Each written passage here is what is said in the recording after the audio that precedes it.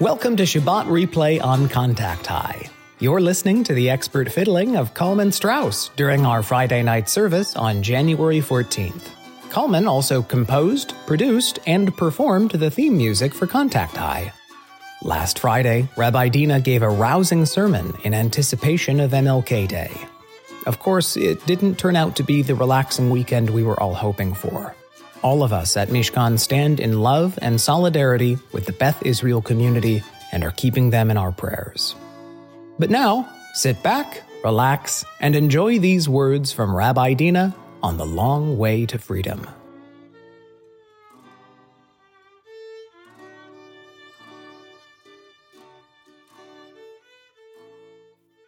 So, as many of you know, I am obsessed with Trader Joe's.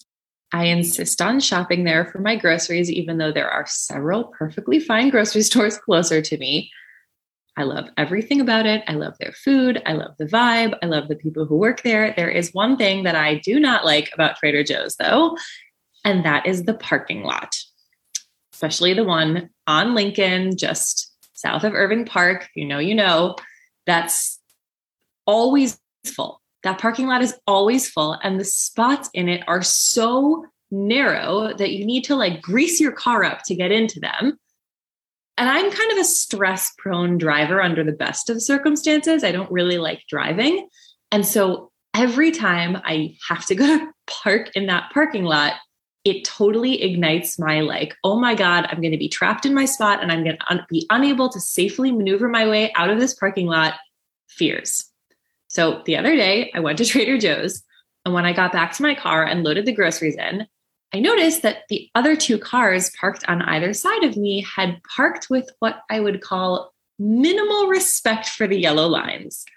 They were 8 inches from me. I could barely sidle in. And so the prospect of having to back my car out of this narrow spot in this crowded parking lot ignited so much panic in me that I actually seriously considered calling my partner, Zach, and asking him to drive to Trader Joe's to come back my car out of the spot for me and then drive home. And just before I was going to make the call to be honey, I need you to come save me. I can't get my car out of this spot. One of the cars next to me pulled out, and I was able to signal to the person who was going to take it, hold on 1 second. And I quickly backed myself out too. There can be miracles when you believe. I literally just sang that to myself the whole way home. That instinct that I had of I can't do this. I have to call Zach to help me. It's so natural. We all want to call outwards when we feel stuck or panicked or afraid. If we knew that we could get out of tight spots, they wouldn't be so tight. And we can learn how to get out of them, but that process of learning is scary and it's hard. This week, we go on that learning journey with the Israelites in the Parsha. So after a series of miracles, the Israelites are given the green light to get out of Egypt, and God leads them the long way out in order to avoid armed confrontation with any of Egypt's neighbors. God says, I think they're going to be too freaked out by any kind of conflict right now, so I'm going to take them the long way. So they make it to an encampment on the edge of the Red Sea, and Pharaoh back in Egypt is wait, why did I let them go again? Let's go get them. So the Egyptians mount up their horses and chariots, and they charge in pursuit of the Israelites. And the Israelites see them coming, and they realize that they're trapped between the sea and a rampaging army. So the Israelites, understandably, panic. And they cry out to Moses, who has been their guide and their miracle worker, being what the heck, dude? Were there not enough graves in Egypt that you had to bring us here to die? Don't worry, Moshe says. God's going to save us. Have faith. And then the next line in the Torah is God saying to Moshe, why are you screaming to me about this problem? Go do something yourself, which I think is sort of the God equivalent of saying, you can back out your own car, thank you very much. So Moshe stretches out his hand using the staff that he used in Egypt to bring the plagues, and a wind blows all night and clears a path through the sea. So the Israelites are saved because of this one influential actor who swoops in to save the day. They make it to freedom on someone else's terms because of someone else's actions. So Rabbi Lord Jonathan Sacks points out that this behavior, this I need to call my fiance to pull my car out because I can't do it myself instinct, has fundamentally changed for the Israelites by the end of the Parsha. Though we begin with this story of them needing to take the long way to freedom because they would be too freaked out by military conflict and then freezing when this army rushes towards them, the Parsha ends with a story of a major military victory on the part of the Israelites. Once they're out in the desert, the Israelite camp is attacked by the Amalekites, who sneak up from behind. But in this moment of attack, what happens? Moshe says to Joshua, all right, you go take an army, you lead the people into battle. I'm going to go climb up a mountain with my magical staff. I'm going to support you. And so Joshua does, and the Israelites prevail in battle. So Rabbi Sacks asks, what happened that the Israelites could go in the space of one Parsha, in the space of really not that much time in the story, from needing to avoid battle because they wouldn't be able to handle it, to being able to fend for themselves? And he answers that this crossing the Red Sea moment for the Israelites was like an Israelite version of crossing the Rubicon, an action that once taken really can't be taken back. Yes, the Israelites needed some help to get out of Egypt, but once they're in the desert, there's no going back. Not that this is going to stop them from occasionally grumbling about it. But that moment that they cross through, that things fundamentally change, they realize that they are capable of making the changes that they need. And they kind of like it. And that's what the whole period in the desert is about helping them ease into this freedom mentality, to ease out of slave mentality and into responsibility and freedom, and not just having it, but actually embracing it and wanting more. So this agency, this self-sufficiency that the Israelites grow into, I think it's actually really innate to being a human. It's just been beaten out of the Israelites through so many generations of oppression. Entering the desert then is a chance for them to reclaim their communal power, for them to claim power that they always had and just needed space to use. And it will be hard for them, and it will take time for them to feel change, but it will happen. So on Monday, we are going to observe MLK Day, which is a chance for us to honor the legacy of the Reverend Dr. Martin Luther King Jr. and to feel reinvigorated in his fights for civil rights and justice. MLK Day is actually the only federal holiday designated as a national day of service, in which we are actually supposed to observe by going out and making a difference in the world. And as it happens, one of King's biggest civil rights battles of his time is back in the spotlight this week. It's the fight to ensure voting rights and access for all people, but especially for Black and Brown folks who have been systematically disenfranchised for decades. So many of us have been following with much concern for several years the moves that various states have been taking to restrict voting access, things like reducing polling hours and closing polling places in predominantly Black and Brown communities, in making it harder to register to vote, and gerrymandering district lines to concentrate or disperse certain voters' powers. And we've been following and applauding the efforts of grassroots organizers who have been working for years, often in the face of significant pushback, to combat this infringement of basic civil rights. This week, President Biden gave a speech in Georgia calling for a change to the filibuster rules in the Senate, which would make space for the passage of the John Lewis Voting Rights Act, which would restore and strengthen key provisions of the original 1965 Voting Rights Act that has been dismantled. Without a change to the filibuster rules, that act is otherwise unlikely to clear the Senate. Now, if that felt very complicated and convoluted to you, it does to me too. It took me a long time to try to figure out what that was about, which is exactly why voting rights are so important, because they help return agency to the people whose lives are most affected by public policy, meaning us. Voting allows people to make their will known collectively and to remind elected officials of our wants and needs. Voting access will not solve inequality or oppression, and it will not eradicate white supremacy. That is clear. But what it will do is begin to shift the power balance away from the few and back towards the many. And that is a fundamentally Jewish idea. Next week's Parsha, we are going to read about two moments in which the will of the people is brought to the forefront.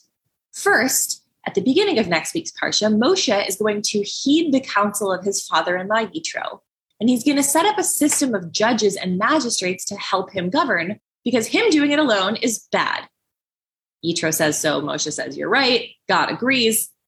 And then later in the Parsha, when God is gearing up for revelation, Moshe is going to go to the entire Israelite encampment, and he's going to say to them, do you want this? Do you want this relationship with God?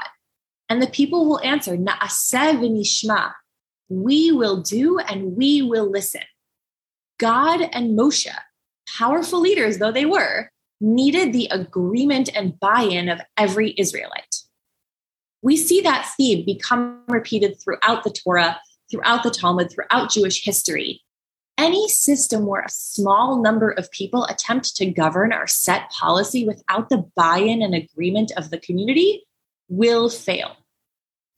So while we might feel overwhelmed by the inertia of the government or the obstinacy of white supremacy, we do have some mechanisms of change available to us, if only we have the capacity to use and believe in them. Dr. King said it best, so I want to read you a selection from his 1957 speech, Give Us the Ballot, delivered 3 years after the passing of Brown versus the Board of Education. He said, "Give us the ballot and we will no longer have to worry the federal government about our basic rights. Give us the ballot and we will no longer plead to the federal government for passage of an anti-lynching law.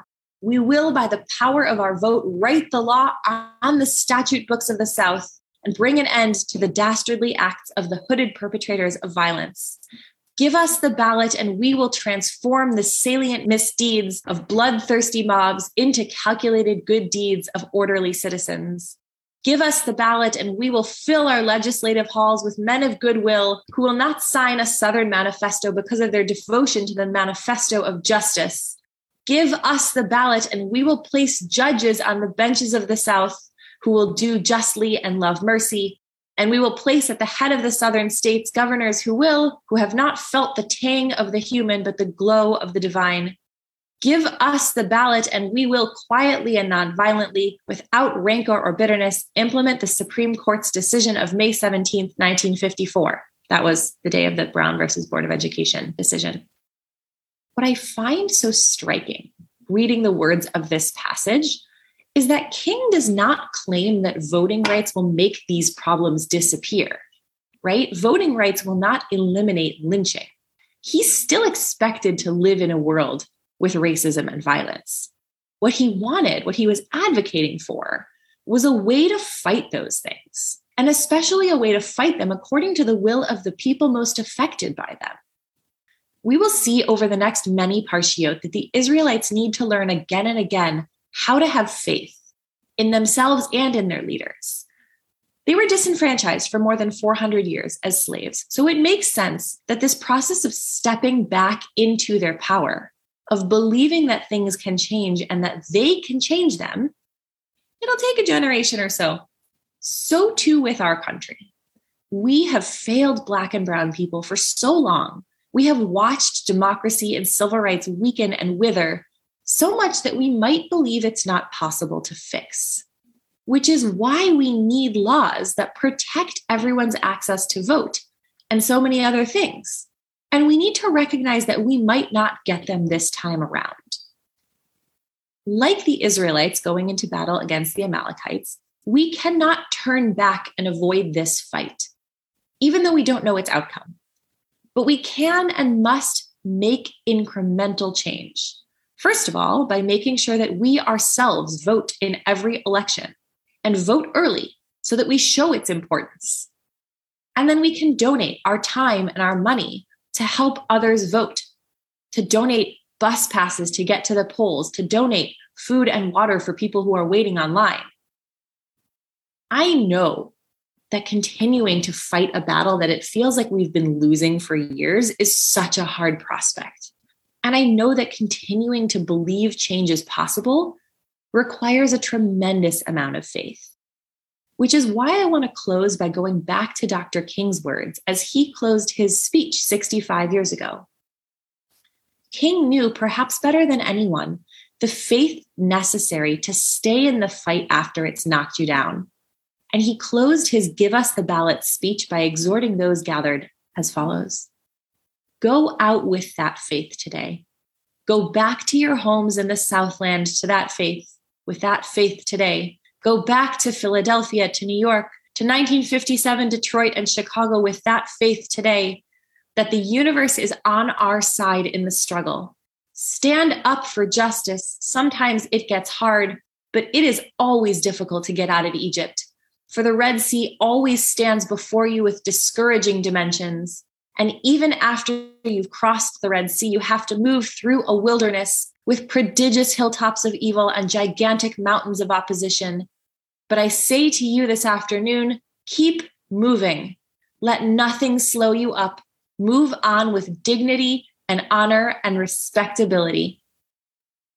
To King's words, to us. Amen. Shabbat Shalom. You've been listening to Shabbat Replay on Contact High, a podcast from Mishkan, Chicago. If you enjoyed this sermon and want to join us live, tune into Shabbat services through Facebook most Fridays of the month and through Zoom 2 Saturday mornings a month.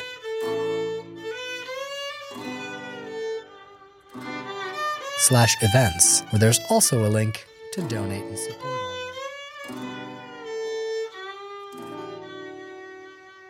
As always, we want to hear from you. On behalf of Team Mishkan, thanks for tuning in.